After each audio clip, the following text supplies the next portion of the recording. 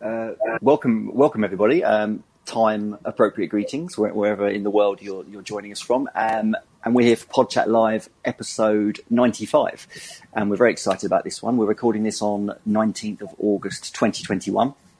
And we are joined by Dr. Lauren Welty, who, for those of you who don't know, is a postdoctorate fellow at Queen's University in Canada.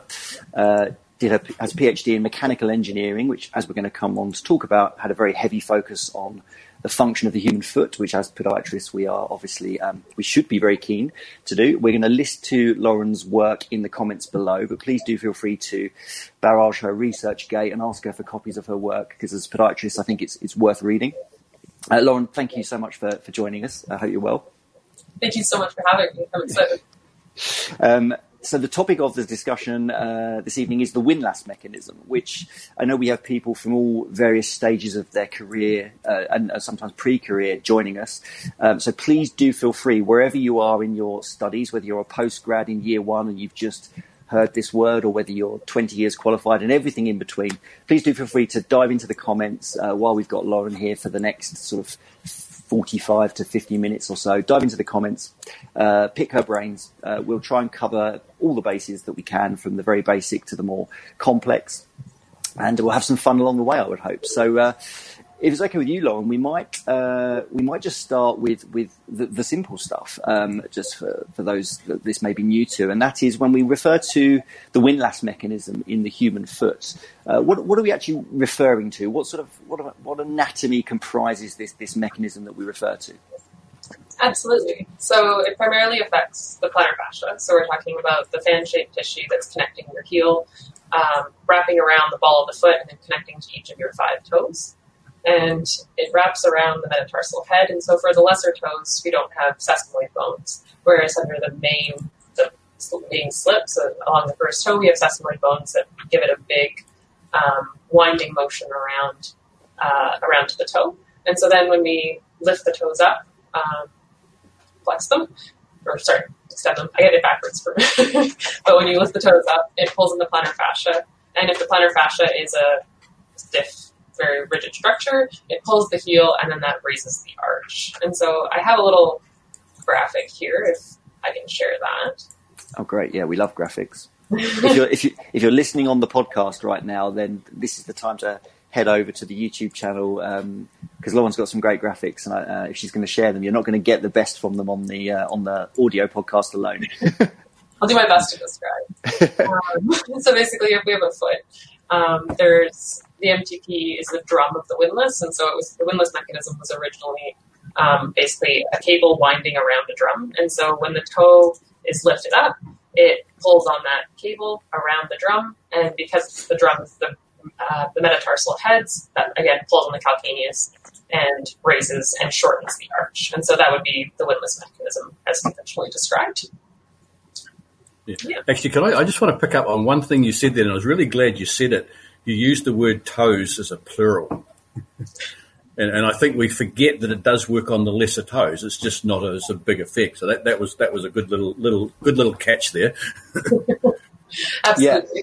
Yeah, I think it's definitely worthy of comment, because when we're students and we're taught the Jack's test or the Hubscher maneuver, whatever you refer to it, whatever country you're in, it's very hallux centric. You know, you grab someone's weight bearing, you grab the big toe, you dorsiflex. It's certainly no clinical test.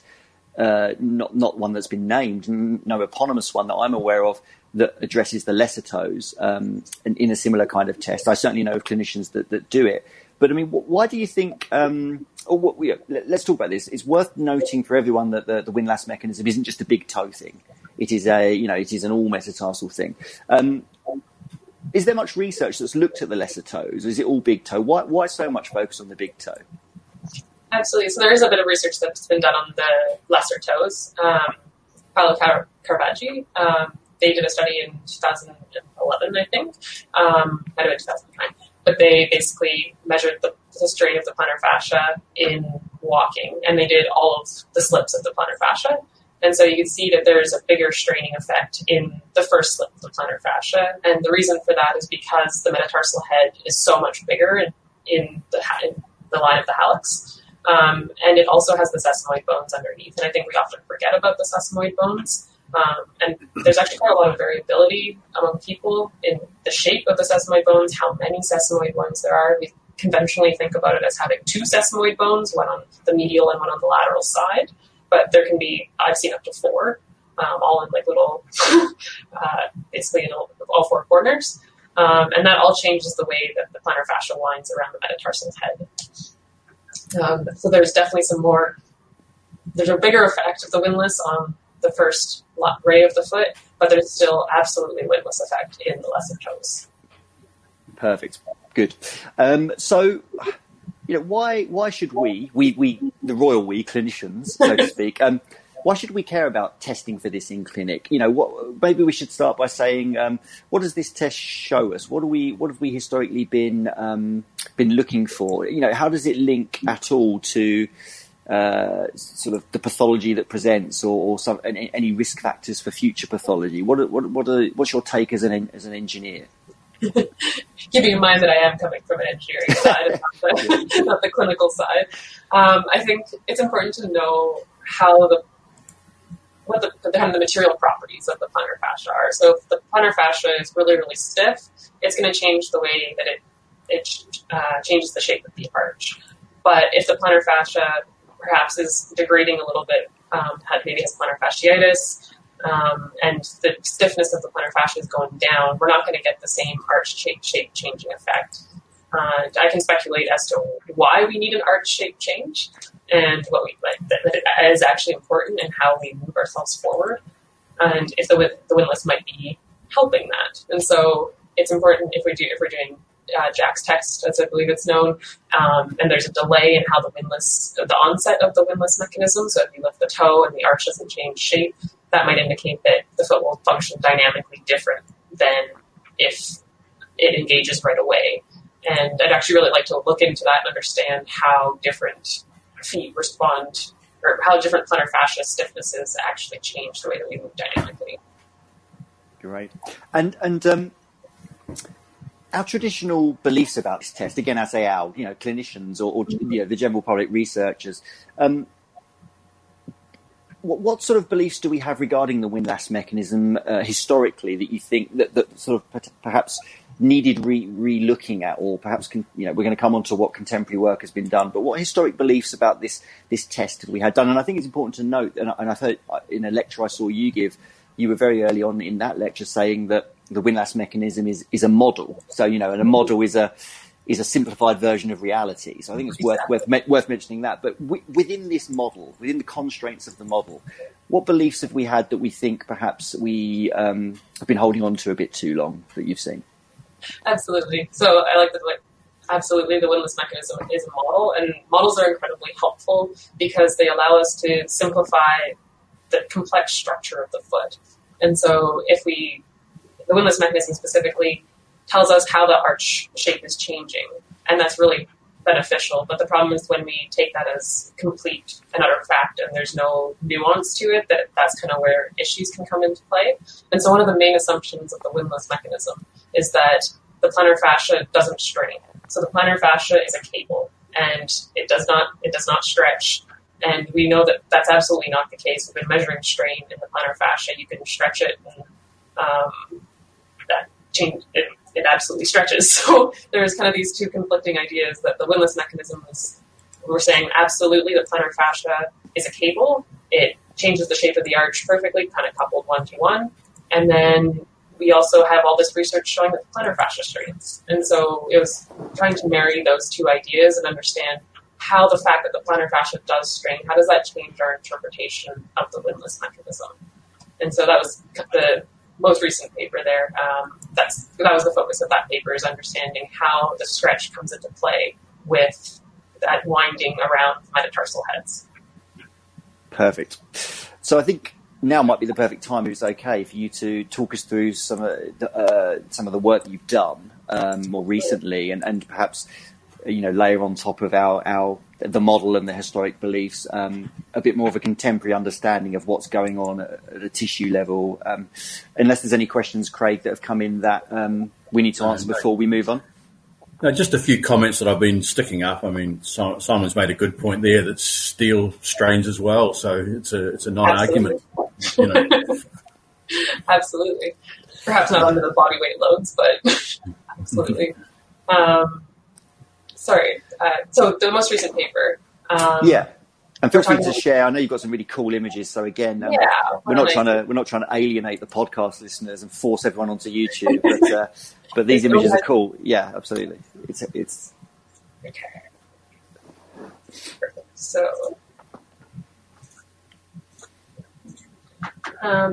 so basically, the research that we did, we used a really neat technology, and that's biplanar video radiography, which is a really fancy way of saying high-speed X-ray. And so we can see we have two cameras that measure how the foot is moving using X-ray at a frame rate of up to 250 frames per second. And so we can then recreate where all of the bones are in the foot in 3 dimensions, and then we can model the plantar fascia fiber from there. So if you're watching, you can see there's bone models on the right, and then there's a plantar fascia that connects all around the sesamoid bones right into the big toe. And in this case, we did just model the first ray of the foot, but it would be occurring in the lesser toes as well. And so when the plantar fascia is straining, we thought that might perhaps change the way the windlass is working. And so if you think about the toe trying to extend upwards and then pull on the plantar fascia, if the plantar fascia is stretching, it's going to kind of just take up that slack in the plantar fascia, and it's not going to have any change in shape of the arch. And so we wanted to see whether that stretching timing happened during a running strike, because it would basically imply that the windlass isn't functioning as a perfect windlass mechanism. And so we saw that in all of the subjects, there was a phase of inhibited windlass mechanism, is what we called it. Oops, sorry. And so there's an inhibited windlass mechanism. Right when your heel lifts off of the ground, the plantar fascia is still straining quite a lot at that time. And then the only time there's a pure windlass mechanism is right after heel lift.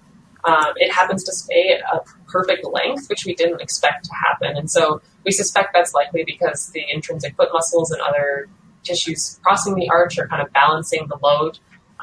So even though the arch is shortening at that time, there's basically this perfect balance of the Achilles pulling on the heel, the arch structures holding the plantar fascia at the same length. And we just thought it was really interesting that we actually saw this non-draining plantar fascia for at least a single period in stance.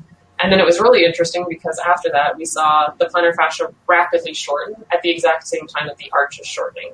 And it kind of felt like it was almost a super windlass effect, where the plantar fascia shortening and the kind of spring-like effect of the plantar fascia is pulling the arch closer together. The windlass mechanism is trying to shorten the arch, and it's all happening suddenly at about 60% of stance. And so we thought that was really interesting. And that's kind of how we found the windlass mechanism occurring throughout stance. Perfect. So how do we clinicians, how do we reconcile this with our coal-faced daily practice? What's the cool images aside? What's the sort of applicability of this to the way the foot functions, and for us as people that are sort of seeing people with foot problems? That's a great question. And I don't know that I have a good answer for you. I think thinking about the windlass mechanism as an arch shape changer is important. So if we're looking at push off, like the goal of push off for the foot anyway, is to both be a lever to push off of, but also to shorten at the same time and kind of return back to its original shape. And we have some research going on right now that suggests it's actually really important for helping the ankle propel you forward. And so it's really important that the toe is not limited in the way that it moves. So if we have shoes with a really rigid toe box or a sole that's incredibly rigid that prevents the toe from moving naturally, then that could potentially cause problems in the long run. I don't know what those problems would be, but I imagine that not allowing the arch to move naturally changes the way you move, and ultimately could lead to different pathologies. Yeah, and I definitely want to come on to scenarios where someone already has a stiff big toe, or rocker sole shoes, stiff shoes in the running community. We definitely want to come on to that because it seems remiss not to. Before we do, slight detour into I guess, terminology, pedantry, which all the engineers I know are the biggest pedants I know, and I mean that in a very complimentary way, by the way. But we podiatrists can be as well.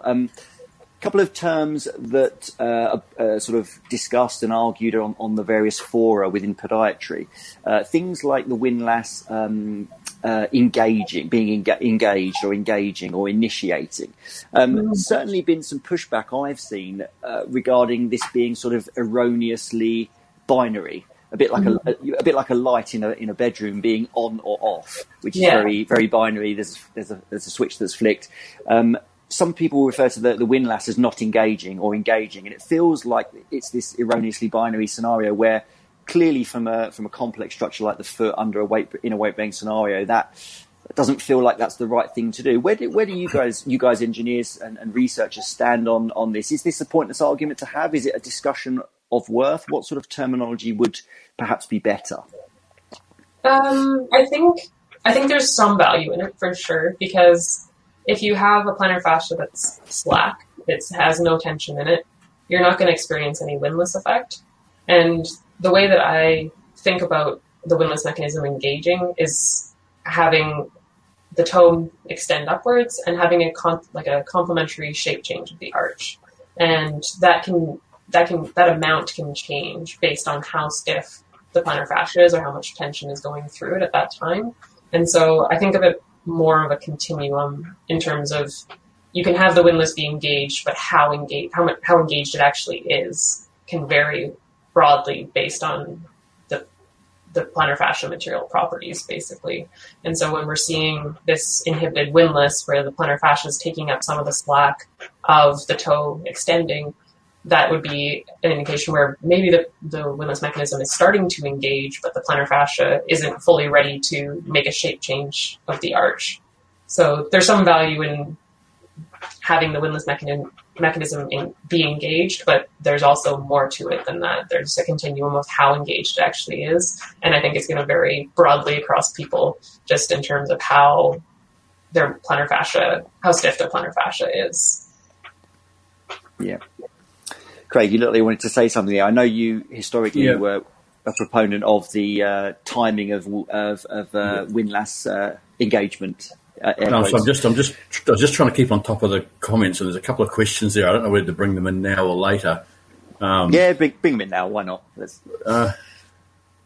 I saw the comment you put up from Bruce about the idea. It was a good think of it more of a dimmer switch rather than an on-off switch, which is he's taken my light switch analogy and made it better there. So I'm semi-annoyed that I didn't say that. But yeah, thanks. But look, just before, there's this question here, and it's just obviously looking at your research, Lauren. Were there different effects noticed in different foot types, higher or lower arches? Were they responding similarly or something like that? I mean, I know this question specifically on the cavoid foot, but what about different foot types and how they might respond? So I'm not 100% sure. We had a spread of foot types. We have high and low arches. So I don't know if they're necessarily like clinically flat feet or clinically high arches. However, all of the subjects reacted the same way, which was really interesting. So we saw like this inhibition of the windlass mechanism regardless of the foot. And I imagine within that range of participants, there was a range of foot types as well. And you can physically see the shape changes in the arch. And we're also doing the work that we're working on right now. We took a spread of, we had 20 participants and then looked at all of their arch heights and then took a spread of them. And so that we have a sample that's quite largely distributed across arch types. And we're seeing that regardless of arch height, the amount that we're able to repel ourselves forward isn't affected by the height of the arch. Oh, that's interesting, yeah. Which I'm not sure we can answer this question. It was more of a clinical question, but and it's probably slightly off topic and like I said, more of a clinical type question, but this one's always sort of intrigued me somewhat. You've got a very high arch support type foot orthotic in there pushing on the plantar fascia. And I think the question is that has that got the potential? Well, one, first, it might hurt, but two, has it got the potential to interfere with the windlass mechanism? And I don't know whether you've got any views on that. Like I said, it's probably more of a clinical question, but yeah. From a mechanical standpoint, I imagine it would, because you're physically pushing on the plantar fascia to some extent. And so if you're doing that, you're probably inducing a little bit of strain in the plantar fascia. That being said, if it's not painful and it's inducing a little bit of strain, you might be moving yourself out of the kind of inhibited windlass phase into a more pure windlass phase. I can only speculate on that, of course, but sure, yeah, I imagine that it's just adding a bit of stretch into the plantar fascia. That being said, if you have an arch support and you're not able to load the arch as much, that might change as well. It might change the way that your whole arch is moving and trying to recoil at that point in stance. So I imagine there's a lot of different ways that it could go. Yeah, but I know clinically something that I often will do is with the foot up in the air, dorsiflex the hallux, and you see how prominent that plantar fascia is. And some people it's prominent, some people it's not. In those that's prominent, we'll often put a groove into the foot orthotic. Because you know it's going to hurt if there's too much pressure on it. So that, again, I mean, obviously no data to back that up, but that's just something that people tend to do intuitively. Just before we got into those questions, Ian made the comment about the timing. And so one question I've got is when someone's standing and you grab the hallux and you lift it up comes the arch. One thing you do notice, in some people, you might get 5-10 degrees of movement before you see the arch move. And in some people, when you grab the hallux and lift it up, the arch moves immediately. So I've often referred that as to immediate versus delayed onset. How would that fit into your work, that sort of concept? And whether it's a problem or not, you know. I don't know if I can say whether it's a problem. I would say that I think that's the kind of phase where the plantar fascia is taking up the slack. So you have the interesting thing about biological tissues is that as they stretch from a very relaxed point, they start to get stiffer and stiffer and stiffer. And different people, I believe, have different, they start kind of at different points. So some people might start where they have a slack plantar fascia. So if you think about a rope being all flimsy, they start with a slack plantar fascia. And so until you kind of stretch out that rope, it doesn't actually hold tension until you get to that point. And so if you have a plantar fascia that's already taut before you actually engage the windlass mechanism, then you'll be able to have a consequential shape change in the arch immediately. And so I think it's about when that slack is coming out and when there's enough tension in the plantar fascia. As you stretch it, it builds tension.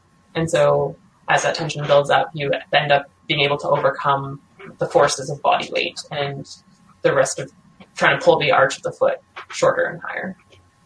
It's just thinking about that little concept, just how much research is there that can be done just on that, and then extending that on relating it to pathology, you know, as one extreme more of a risk factor for pathology versus the other one. Like there is just so much that can be explored just in that little bit, let alone all the rest of it. Yeah. While we're theorising about that test, because we may as well, you know, we've got lots of clinicians and students who'll be aware of Jack's test, Hubscher manoeuvre, so we may as well kind of just milk this a little bit longer.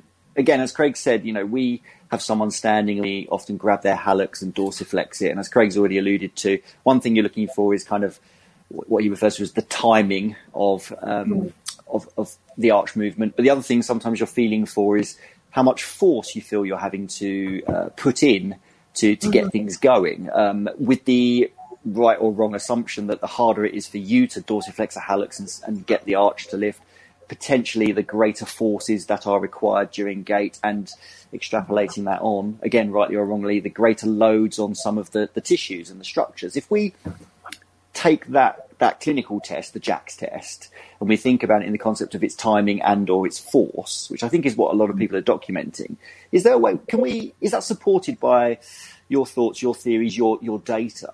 Can we conflate that with your work and understand better, you know, do those tests tell us anything? Do they tell us what tissues may be at risk? Because I've certainly seen some people look at that test and say, oh, if you don't pass this test, then you're more likely to get plantar fasciopathy, for example.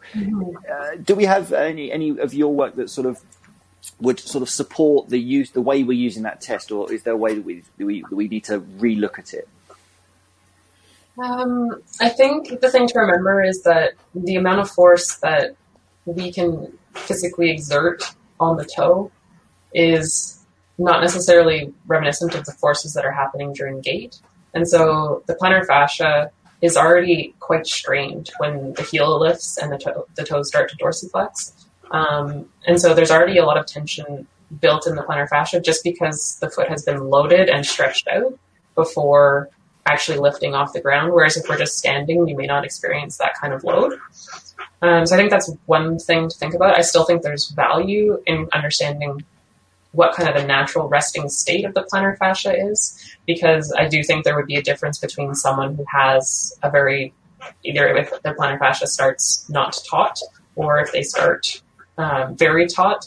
I imagine on the extremes of both of those, it would be problematic. If you're very, very taut, you're going to potentially be straining your plantar fascia past its point of kind of no return and starting to do damage to the plantar fascia.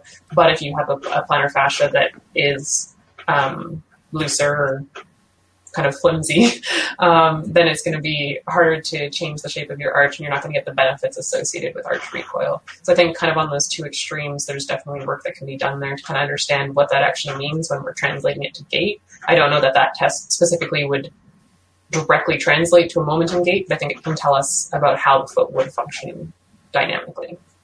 Yeah. Goldilocks had it right all along, didn't she? Avoiding the extremes. Before we... Sorry, go on, Craig. Yeah, I was going to say, look, just had another question from Daniel, and I'll expand the question out a little bit. Daniel's asked about the influence of the posterior tibial muscle on the windlass mechanism, but that I'll expand that out to you've got a leg that's externally rotating and a foot that's plantar flexing. You've got the muscles firing. You've got a lot all happening at the same time.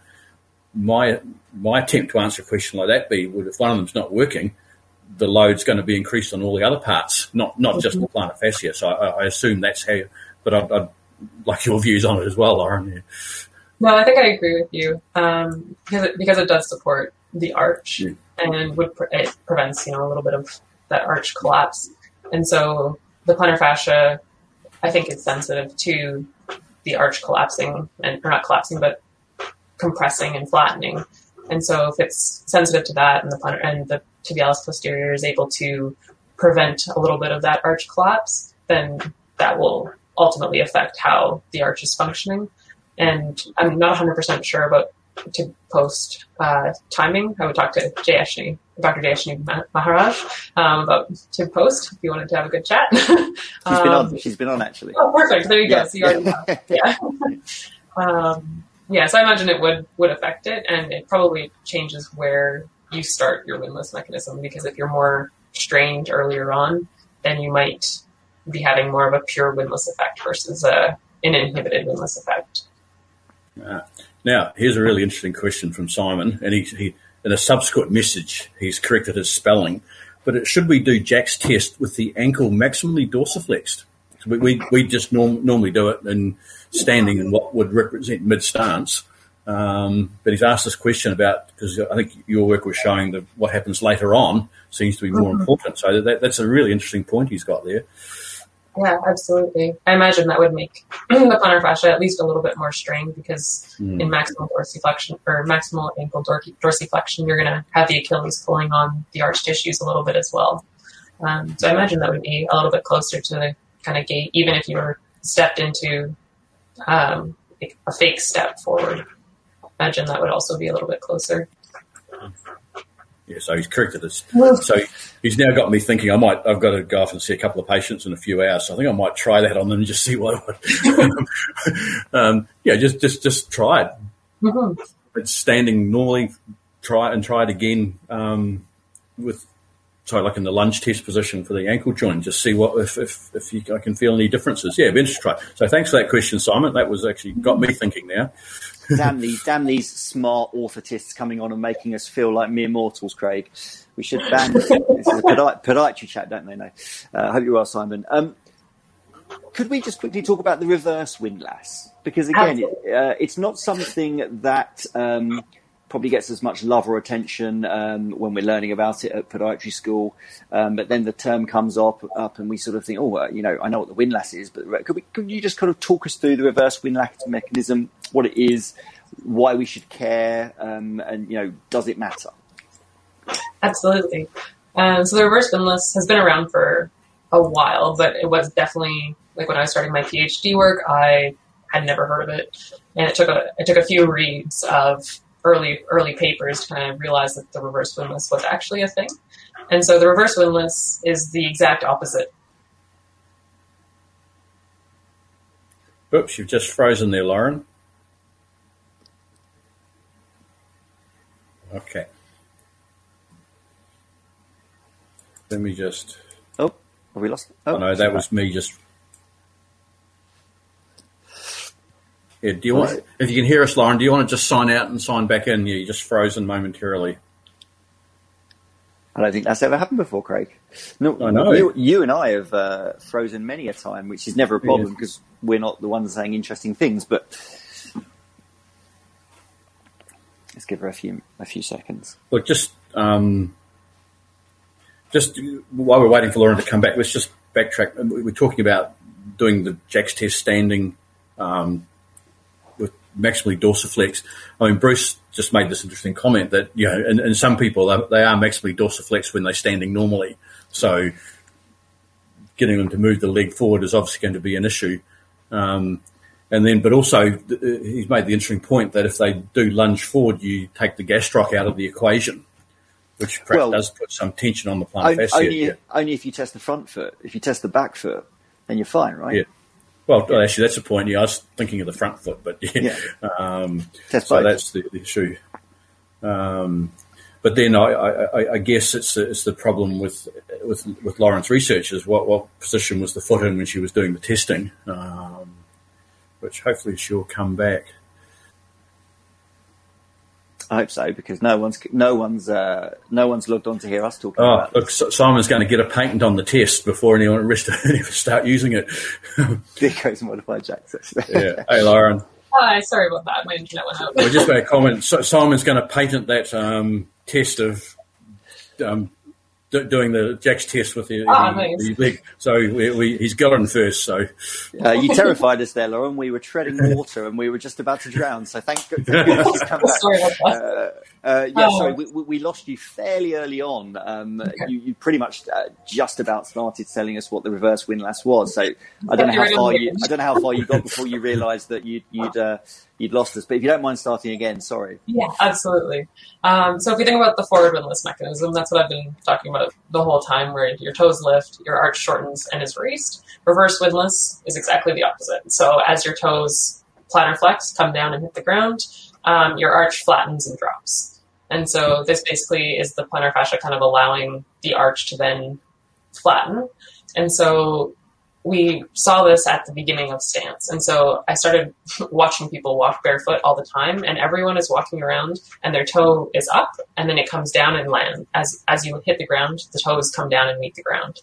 And so the implications of this reverse windlass mechanism were kind of unclear to begin with, because the toe is obviously to some extent preloading the plantar fascia, and that was shown by the paper I mentioned earlier, the Caravaggi et al. Paper. And so they show that there was early stance preloading of the plantar fascia, but the implication of the toes coming down are that the arch is changing shape before you hit the ground. And so the arch is actually raised or almost prepared for the contact with the ground. And this means, this kind of alluded to what we had found in my first paper that we published on this. And we had compressed the arch of the foot with the toes dorsiflexed and with the toes plantar flexed to see what the implication of arch or energy return in the arch was if the windlass mechanism was engaged. And we found that when the windlass mechanism is engaged, obviously the arch is higher and there's actually more energy absorbed when that happens. And so the implication is that when we're coming in early stance and landing on the ground with our toes up, that there's potentially more energy being stored, or it's preparing other tissues to take that load because the plantar fascia doesn't strain during that reverse windlass. So it's basically just kind of letting out the arch, and the implication is therefore that other tissues are taking up that load when we hit the ground. And so the reverse windlass mechanism is really interesting and warrants more study for sure. Yeah, absolutely.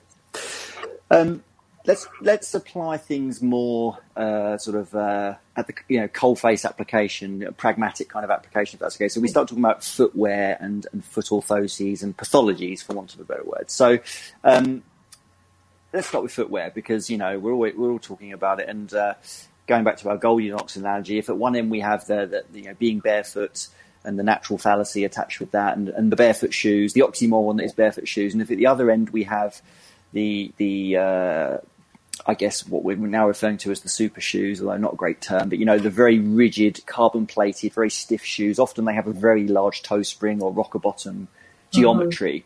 It seems obvious that the way the foot functions in both those shoes is going to be different. But let's talk about that in the context of the windlass. Well, firstly, I know there's lots of work which we'll come on to talk about that you're doing in future, which we're all excited about. But is this work that's been done yet, or is it work that's ongoing?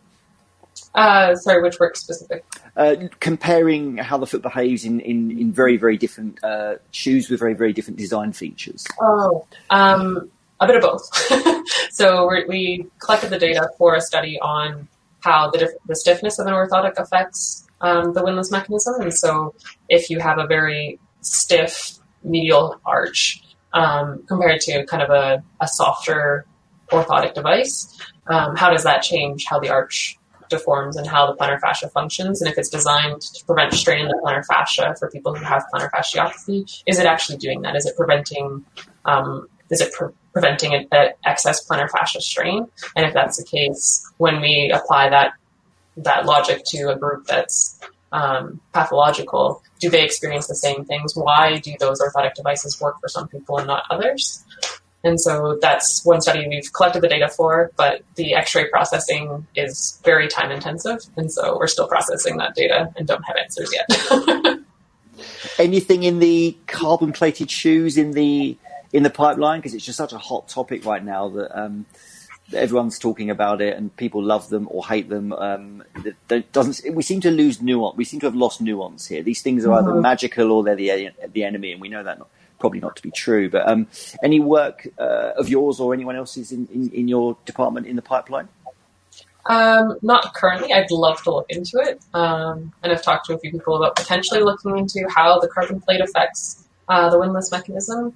There's a group, I think Owen Park. They did a study that showed, I don't know if it was specifically carbon plates, but basically when the toe was naturally allowed to move to its range of motion, there was kind of an economic minimum. So basically you were more efficient if your toe was allowed to move the way that it was naturally supposed to move. And so you still got advantages from the different stiffnesses, but there's kind of like this critical stiffness that matched your MTP range of motion. And so it kind of suggests that the MTP is important in that. And so I'd be really interested to see how that kind of all plays out with a carbon fiber plate, and how I imagine there's varying designs of how the carbon fiber plate it is actually put in the shoe versus if it's embedded in the sole, exactly how long it is, if there's room for the MTP to move. All of those things I think will affect how we propel ourselves forward, whether we're moving with better performance or better economy, because those are two different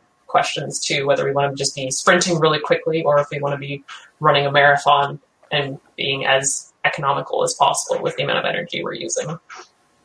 Yeah. I think the issue that Ian, I think, might be getting towards is that it may or may not make you more economical. Well, we think obviously it does, because that's what the evidence says. But is that exposing you to increased injury risk because it's interfering with what might be happening with the windlass? These shoes are supposed to be racing flats. They're not training shoes, but they're being used as training shoes. And again, there's a whole body of research that can be done just on that alone, just that the injury risk versus the economy. And I don't think we know yet. Yeah. Well, I find it interesting that people that people that sort of find the shoes that we're discussing, the stiff Rockasole, sort of highly toe-sprung shoes, people that find those most comfortable and just want to spend more of their training hours in them, and I speak as one of these myself, by the way, are people that are very, very limited in the sagittal plane, particularly at the first MTPJ. I have about 7 degrees total. Wow. And if you throw in a bit of limitation at the ankle joint as well, then actually, running being a sagittal plane endeavor, anything that can help out has got to be a good thing. So then the question becomes, and I guess there's several questions here, but the question becomes, is the risk of being in a shoe like that, which we know may have negative effects on the windlass, is that risk mitigated by someone who has a very arthritic or degenerative first MTPJ?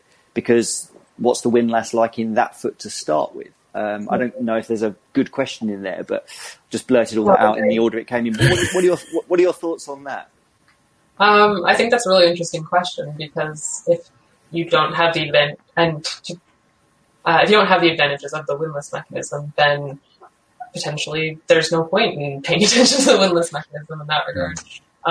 That being said, we don't actually know if in gait the windlass mechanism is actually causing that shape change of the arch. They happen at the same time, but we don't know that they're actually there's enough tension in the plantar fascia to kind of overtake all of the other things that are trying to shorten the arch as well. So we don't actually know that the windlass mechanism is changing the shape of the arch in gait. And so that's something that we kind of have to think about as well. We think the windlass mechanism is important, but we don't actually know for sure if it's doing anything.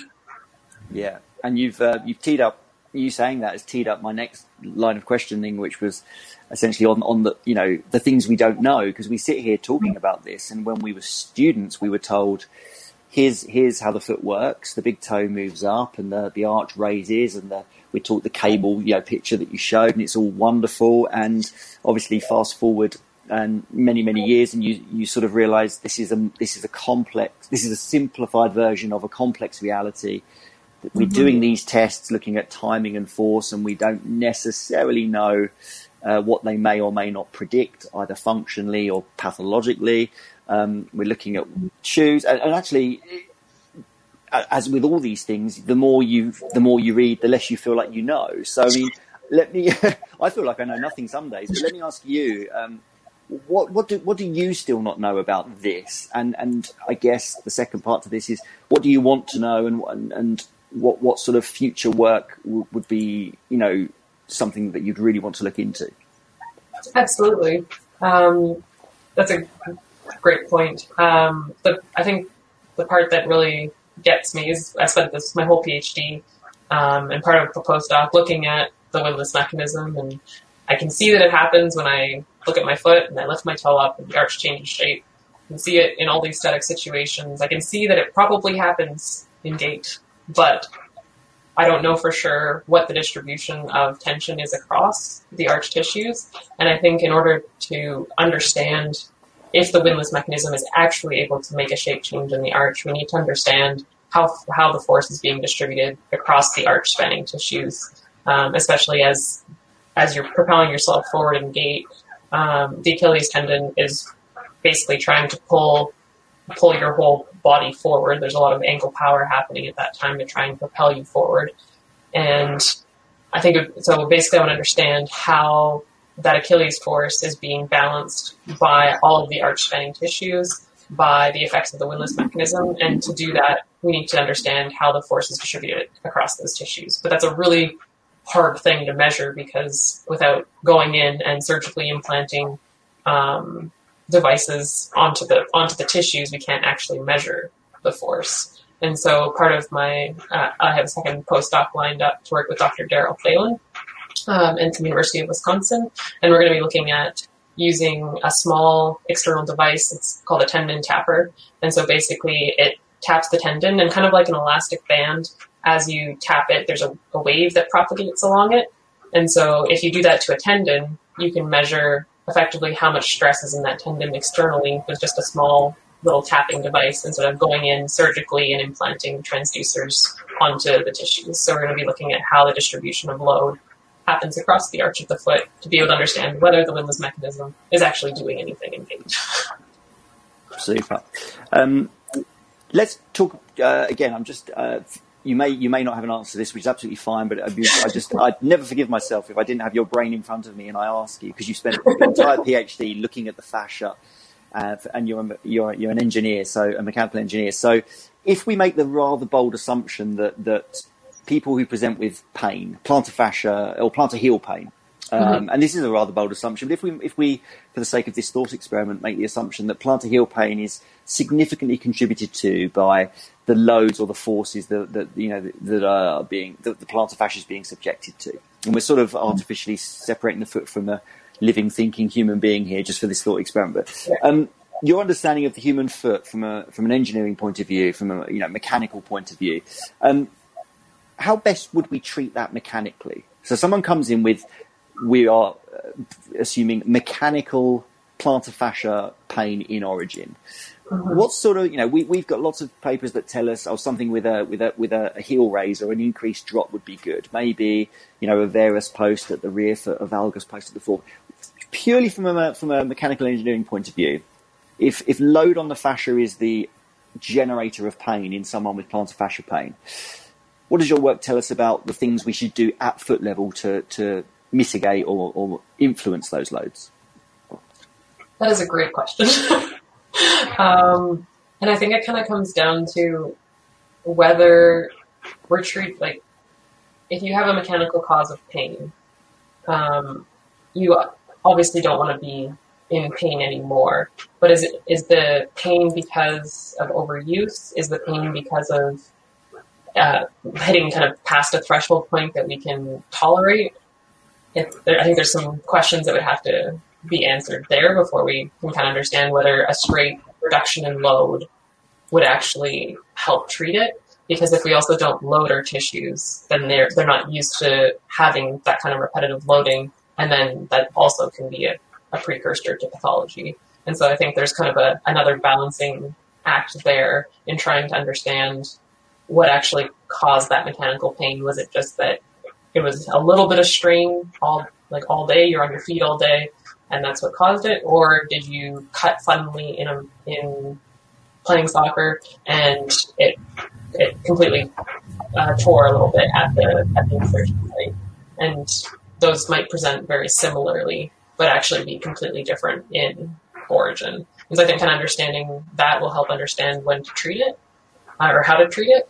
And then if we want to reduce the load in the plantar fascia, then the plantar fascia is generally the most strained when we're pushing off. So if we have those rocker shoes that are kind of preventing the windlass mechanism, I imagine basically that time when you're kind of reducing MTP dorsiflexion, you're probably going to reduce plantar fascia strain as well.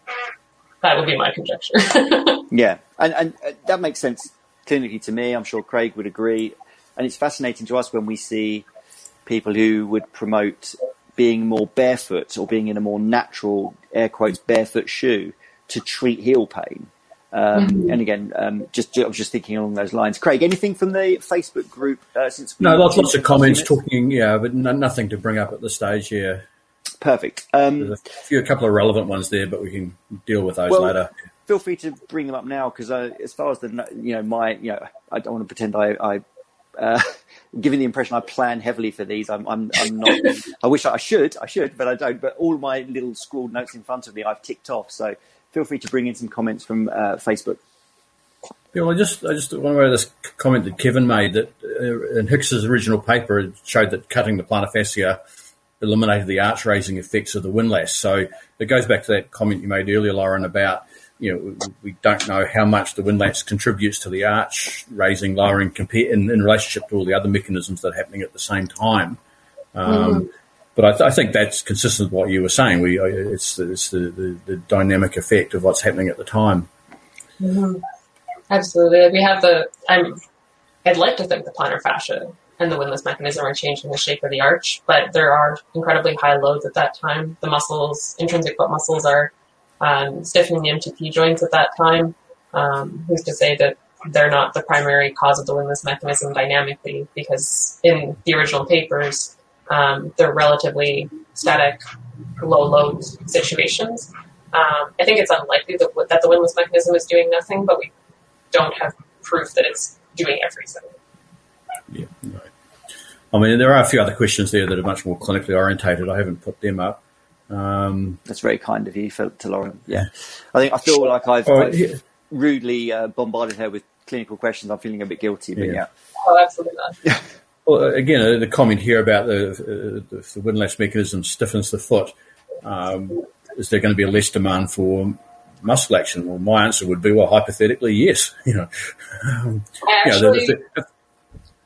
Sorry? So I don't think the windlass mechanism stiffens the foot.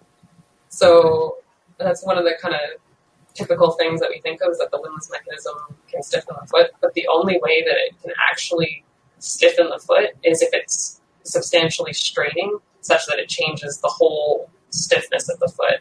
So it can, and when we engaged the windlass mechanism fully by dorsiflexing the toes to 45 degrees, we found that the overall arch was less stiff. And we think that's likely because more of the arch spanning tissues are becoming shorter and closer to their kind of slack lengths. And that means that they become less stiff, because if we remember that biological tissues, as they stretch, they get stiffer. So as they stretch less, they get less stiff. And so when the windlass mechanism orients those tissues to be less stiff, the overall arch becomes less stiff, even if the plantar fascia can stiffen a little bit. So I don't actually think the windlass mechanism is stiffening the foot. I think it can absolutely contribute to the stability of the foot and preventing it from collapsing, but overall, the arch, I think, is actually getting less stiff when the windlass mechanism is engaged. Well, what a mic drop that is. I'm going to need to take some time with that one. Craig, anything else? Or I've just looked at the time. Just a few more comments there. Okay. So let's round up then.